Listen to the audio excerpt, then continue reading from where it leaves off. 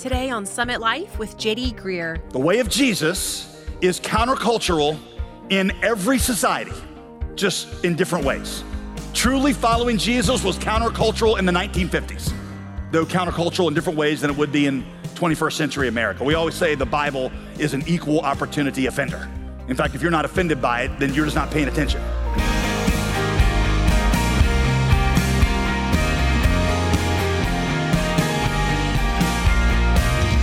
Welcome to Summit Life, the Bible teaching ministry of pastor, author, and theologian J.D. Greear. I'm your host, Molly Vidovich. You know, we should see our lives as beacons of hope in a world of despair because, let's face it, the world we live in, like Daniel's, is often very dark and hostile to the message of God. But thankfully, He doesn't call us to escape this world. He calls us to transform it. Today, we'll learn that the power to make a difference is only found in the commitment to be different. And one thing that definitely describes Daniel is he was different. So let's put ourselves in his shoes as we travel back to the ancient Near East and are dropped in the middle of Babylon. Ready to go? Open your Bible to Daniel chapter 1 and let's get started.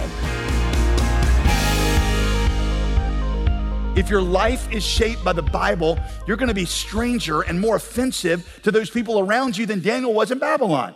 And not because you use weird Christian phrases or listen to Christian music all the time or because you dress like a weirdo. It's going to be because you are opposite of the world in the three things that are most important to them. And you just look strange and offensive. I've heard it described like this. Imagine you're watching a big marching band on a football field. There can be like a couple hundred people out there on that field. If you've been in a marching band or you've watched one, you know that in the band, everybody in the whole place is looking one place. All the eyes are trained on the one guy or girl, that conductor, and they are marching in beat with their baton. But say you got your binoculars out, you're in the stands, and you look out there in the middle of that marching band, and you notice that there's one guy who's not looking at the conductor, he's got his AirPods in, and he's listening to Drake or Lil Wayne on a radio station, and he's marching to that beat. How's he gonna look? Strange, chaotic, out of control. That's not because he doesn't have rhythm. It's not because he's actually chaotic at all. It's because he's dialed into music from another place. The question is, what are you dialed into? What baton are you watching? If you are marching according to heaven's values, you're going to look strange. Before I go on to our second thing, let me show you some really practical places this will show up, and I want to press this because I really feel like this is kind of the bread and butter of it all.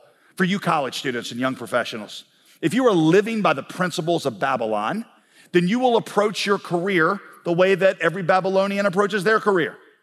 Every other Babylonian in college is like, what career is going to make me feel the most fulfilled? What career is going to get me the most money? That'll be your approach. If you're shaped by the Bible, you will ask first, which career can best serve the Great Commission? We always say to our students around here, the question is not if you're called. The question is only where and how.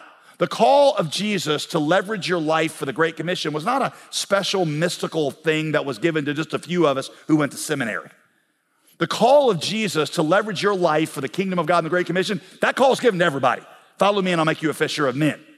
So now if you don't have a gift to be up here or be in full-time Christian ministry, then you should think through your job through the lens of, how does my job serve the Great Commission? We always say you got to get a job somewhere.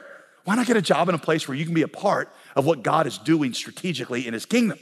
So we challenge our college students and our young professionals to participate in something we call Go To, which is to take at least the first 2 years after you graduate and spend it on one of our church plants somewhere around the country. We've sent out 1,400 of our members on that kind of program who are just saying, hey, I'm gonna pursue my career where I can be a part and leverage it so I can be a part of what God is doing.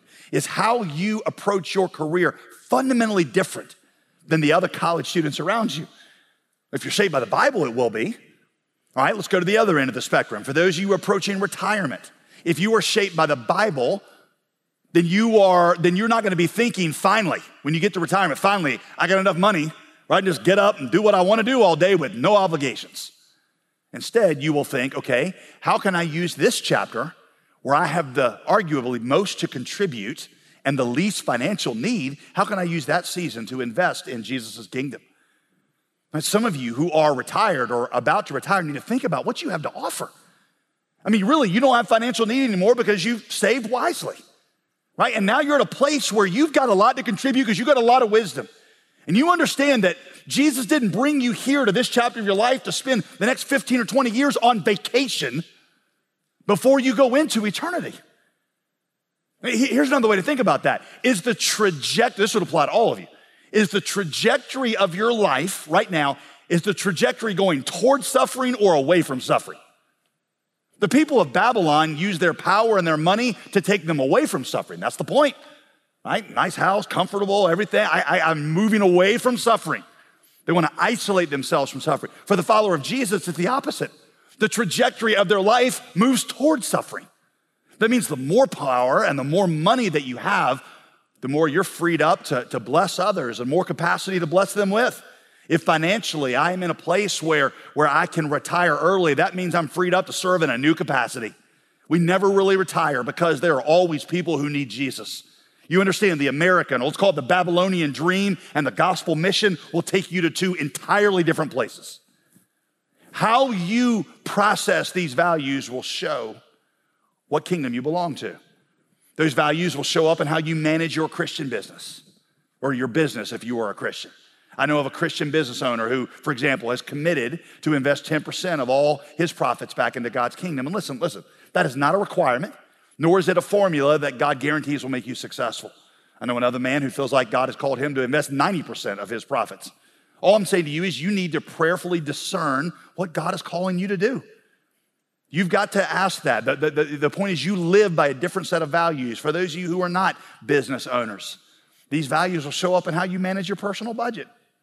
I've explained this to you before, but if you're committed to follow Jesus with your money, you will be at least 3 steps behind everybody else who makes the same amount of money as you. Here's one thing I've learned about human nature, right? And that is we all know kind of instinctively who is about the same income level as us, and we are always comparing ourselves to them and how they live, right?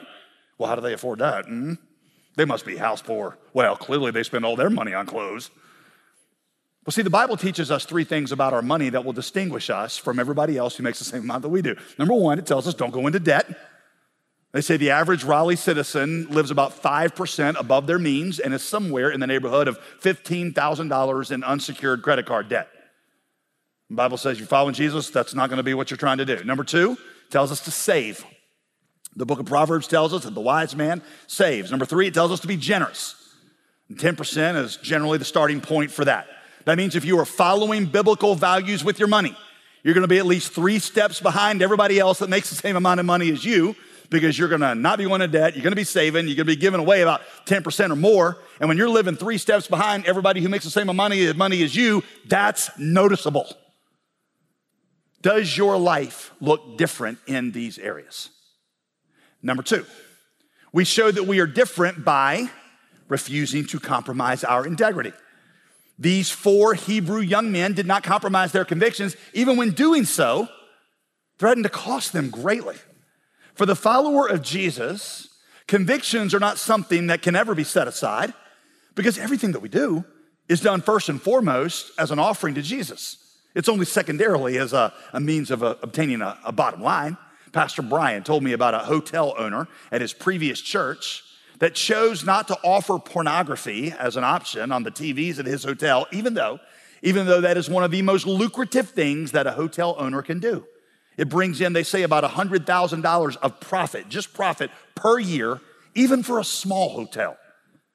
And he said, I can't do it because it's just hard to see me offering that money as a sacrifice to Jesus. Or maybe you've heard the story of Eric Liddell, whose story was featured in the movie Chariots of Fire. Eric Liddell was an incredible runner who was also a very committed Christian. He would end up going to China as a missionary and dying there in China in the 1940s. But in the 1920s, he was recruited for the 1928 Olympic team for Great Britain. He was a 100-meter sprinter. Right? Everybody thought, man, he's going to win gold. But when he gets to Paris that year, he is told that the 100-meter qualifying event to get into the finals was going to be held on a Sunday. And his convictions were that you shouldn't run on Sunday. He considered that work. His convictions were that the Lord's day was for the Lord and that it was dishonoring to God for him to run on Sunday. Right? So the British team appealed to the Olympic Committee to change the date of the heat, but the Olympic Committee wouldn't budge. So then they appealed to Eric to just like, man, it's not gonna hurt anything, just do it this once, but he wouldn't budge either. And it became this huge scandal. The British media they skewered him. He was like a worldwide laughing stock for a few days. His team, not knowing what else to do, just switches him over to the 400-meter race. But those of you that run track, you know that that's a totally different race, and you train for it in completely different ways. But against all odds, in an almost unheard of, miraculous way, he wins. And after he wins, he says, the reason I won is because Scripture says those who honor God, he will honor. Now, again, that is not a promise or a magic formula, because like I said, you're gonna see this. Sometimes you do the right thing and you suffer. The books like Daniel show us that God often uses your refusal to compromise as the vehicle through which he will show off his power and glorify his name. Number 3, we show that we are different by conforming to Scripture, not to culture. The way of Jesus is countercultural in every society, just in different ways. Truly following Jesus was countercultural in the 1950s, though countercultural in different ways than it would be in 21st century America. We always say the Bible is an equal opportunity offender. In fact, if you're not offended by it, then you're just not paying attention. In some cultures, it is the Scripture's teaching on the sanctity of marriage that offends the culture. But in others, it's the Scripture's emphasis on grace and generosity and giving away power that offends. In some cultures, it's Jesus' emphasis on the equality of all peoples as made alike in the image of God that offends the culture because that threatens to overturn the power structures. Yet in other cultures, it's God's authority over his creation that offends, like the fact that God says he made male and female differently and we can't overturn the system or reassign our gender because it feels right to us. One of the great tragedies of the church in the West is how often and how consistently we have conformed to Babylon. In my library, I'll give you an example. I've got a 3-volume history of slavery in the world that's written by an African-American scholar. And one of the things that he points out is that slavery was present in almost every culture in history. He says one of the common characteristics of sinful fallen men is that we tend to use whatever power we have to exploit those who are less powerful. And one of the primary expressions of that throughout history has been slavery. And so you study all these cultures in history and you're gonna find that that's present in all of them. It was true in Asian cultures, it's been true in African cultures, it's true in European cultures. Numerically, he points out the largest slave trade took place in Arab cultures. The terrible European slave trade trafficked 11 million Africans, but twice that many. North of 22 million were bought and sold on the Arabian Peninsula during that same time period. He says the real tragedy, the real scandal though, is that Western cultures espoused a gospel. They alone espoused a gospel that undermined the very nature of slavery. A gospel they had to willfully blind their eyes to in order to participate in slavery. And that's because their conformity to Babylon was stronger than their convictions in the Bible. Our gospel taught that all people were made in the image of God, therefore one shouldn't own the other. It taught us that Jesus died for all people equally alike, and thirdly, that it was the responsibility of the strong to lift up the weak, not oppress them, like Jesus did for us. And yet, we find the church in the West not only complicit in slavery, we find them as a defender and proponent of it in several places. What happened? They conformed to Babylon. And that left a legacy of damage both in our society and to the credibility of the church's witness that we still have not recovered from. Now, do not get all sanctimonious right now and say, well, we learned our lesson there. We're not going to do that again. Don't you see the church doing it again in other areas? For example, as Babylon shifts its views on sexuality and gender, any study you look at will show you that many in the church are going right along with it. You can go home and just Google it. It's not hard to find. You see attitudes within the church on things like same-sex marriage changing right along with the culture. I got a friend who teaches a religion class in public school. He's not a Christian. He says, interesting, just watching. He said, I've taught now for 30, 40 years. He said 15 years ago, if you were to ask who thinks that same-sex marriage isn't God's plan, or is it right? He said it was about 50-50. He said that was pretty much the line between those who went to church and those who didn't. He said about 5 years ago, I noticed it was shifting to about 2/3, 1/3. He said now, He said it's one, maybe two, sometimes no kids in the class that will say, yes, I think that is wrong. He said that's not because any fewer of them go to church. It's simply because they're just modeling what the rest of the culture is saying. It's caving, it's conforming to Babylon. And listen, do not congratulate yourself because you get the slavery question right or because you're so bold about the wrongness of discrimination. Nobody really debates that anymore. I'm not saying that we have achieved a racially just society or that there is not more work to be done, because there is. I'm just saying that very few overtly embrace racism anymore. The question is what you're gonna do with those things that our culture today requires us to conform to. What you're gonna do with those royal foods it requires us to eat. There's this famous line that's attributed to the reformer Martin Luther. He says, the courage of the soldier is tested in how well he stands where the battle is the hottest, not in how brave he postures himself where the battle is past. You don't show the courage of a soldier by going to the place where the battle used to be and being like, man, I would have stood right here and I'm just here and I've got my thing and I'm ready to fight.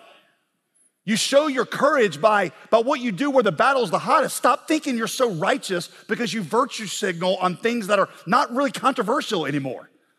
If you want to be like Daniel, you take your stand at those places where doing so puts you most out of fashion with CNN and the New York Times and the culture around you. Where people say, well, oh, you're on the wrong side of history. And you're like, well, I don't care what side of history I'm on the right side of Jesus. That's what I care about. And I'm telling you, if the church in 1860 had done this, we'd be in a different place today. And if the church today will do that, future generations will be in a different place also. What are you gonna do when abstaining from the king's table costs you? For some of you, not conforming to Babylon and these things might cost you your job. For Daniel, not conforming to Babylon threatened to cost him his life. And please don't think that I'm talking about just right or left issues as if I'm trying to push you from one political leaning to the other. Being shaped by Scripture is gonna put you out of fashion with both the political left and the political right. I'm not saying that both these platforms are morally equivalent or that there's no wiser choice between them. I'm just saying that neither for us fully captures the essence of the kingdom of God because both of them are the political parties of Babylon. There are many things that are associated with the political left that we must profoundly reject. How they treat unborn human life like a commodity to be discarded at will for the sake of convenience. How they reject Christian understandings of morality and gender and call that oppression. How they leave no room for disagreement on these matters and threaten to cancel you if you object. But there are many things associated with the political right that we must also reject. Some on the right go way beyond a healthy patriotism and an appreciation for American freedoms. They go to an unhealthy embrace of Christian nationalism, sentimentalism, and outright lies about the history, where we are urged to place our hope for the future in American exceptionalism and military might. Some on the right speak as if our only responsibility is to protect our own rights and pursue our own interests and don't have any responsibility for less privilege around us. A follower of Jesus is gonna look different from all things Babylon. And that's because ultimately he's part of a different kingdom, not a better version of a Babylonian kingdom. The Christian doesn't belong to the donkey. The Christian doesn't belong to the elephant. The Christian belongs to the lamb, and that's a whole different animal. And you're gonna see a difference. And that's our main idea. You're not gonna make a difference unless you're different. In the New Testament, Jesus compared it to being salt. Salt, he said, preserves the food it's in, and it also brings out the beauties of flavor in the food. In other words, Jesus is the truer and better Lowry seasoning salt. Write that down, okay? But Jesus said, if the salt loses its saltiness, what good is it? It's worthless. Just throw it out. It's just white powder. Sand. Same thing is true, he said, of the Christian that conforms to the world.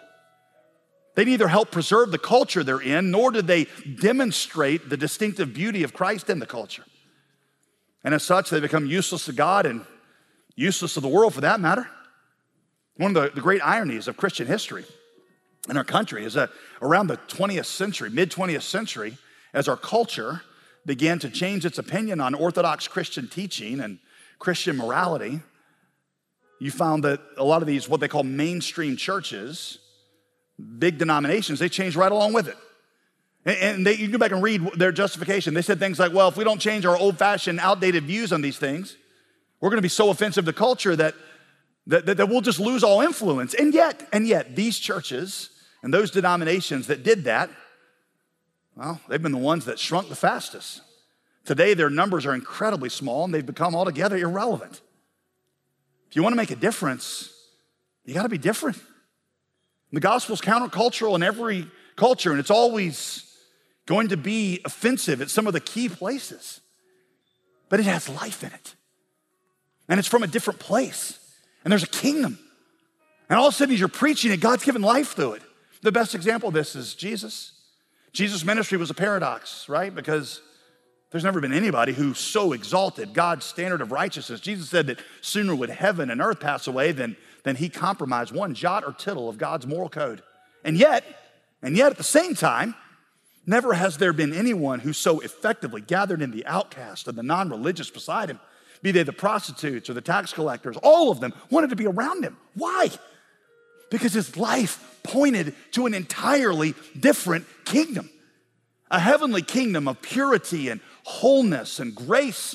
And so watching his life was like watching somebody dance to a different beat, a heavenly beat. You can't even hear it yet, but you know it's wonderful. The point of Daniel is not Daniel. That's what Daniel's really about, somebody else. The point of Daniel is not that Daniel and his friends could ever be righteous enough to win Babylon back to God. The point of Daniel is that not that you can be either. Daniel's life is itself a prophecy about a Savior who would come, a Savior who would perfectly display the kingdom of God, a Savior who would not defile himself with any of Babylon's delicacies, though it cost him his very life. You see, unlike Daniel, Jesus wasn't just threatened with death for doing the right thing. Jesus actually suffered it. And then in the ultimate act of courage, Jesus displayed the kingdom of God by offering grace and salvation to those who had killed him. And God did not simply make him look better and healthier after 10 days of righteousness. God raised him from the dead after 3 days. And see, now because of that, because he's demonstrated the victory for us, as we follow his pattern, we can demonstrate the beauty of God just like he did. We're going to see some great things in the book of Daniel. But hear me, the point of Daniel is not dare to be a Daniel. The point is not be brave like Shadrach, Meshach, and Abednego. The point is Jesus has been the one who demonstrated the perfect beauty of God, and it was through his death and his resurrection that he showed who had the victory, and it is through those things that you and I have victory, and we can just imitate him now. And now he wants to use us like he's going to use Daniel in Babylon, like he can use Jesus in the world. He puts you here to make a difference. He puts you into Babylon, and you'll make a difference by being different, not being a slightly more religious version of the same. Are you willing to be different to make that difference? Ask God to make you different. Pray and ask him for the strength and courage to transform the world, not run from it. Be a beacon of hope for others. You're listening to Summit Life, and if you'd like to listen to this message again or share it with a friend, visit jdgreer.com. As we live our lives in Babylon, we pray for its security and welfare. We look for ways God is at work there and join him in his mission in the world. We recognize how he is at work in us and setting us apart as we become more like him, even as we intertwine our lives with unbelievers. We make Babylon our genuine home and maintain pursuits that add to its well-being. For as it thrives, we thrive. That's what we should walk away from the book of Daniel with, a better understanding of how to live and thrive as exiles. We have a brand new Bible study designed specifically to help you process this exact message, to help you examine the scripture and apply it to your life. It's a workbook that will teach you how to study the Bible on your own. And we'll send you a copy as our thanks when you give to Summit Life.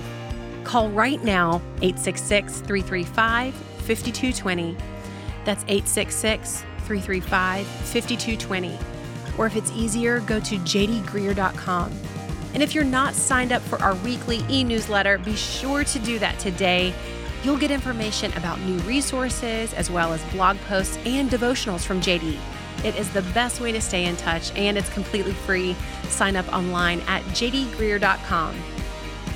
I'm Molly Vidovich, encouraging you to join us next week when we continue our new teaching series, The Book of Daniel, Shining in Babylon.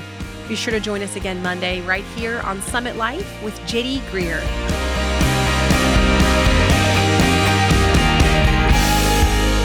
Today's program was produced and sponsored by J.D. Greear Ministries.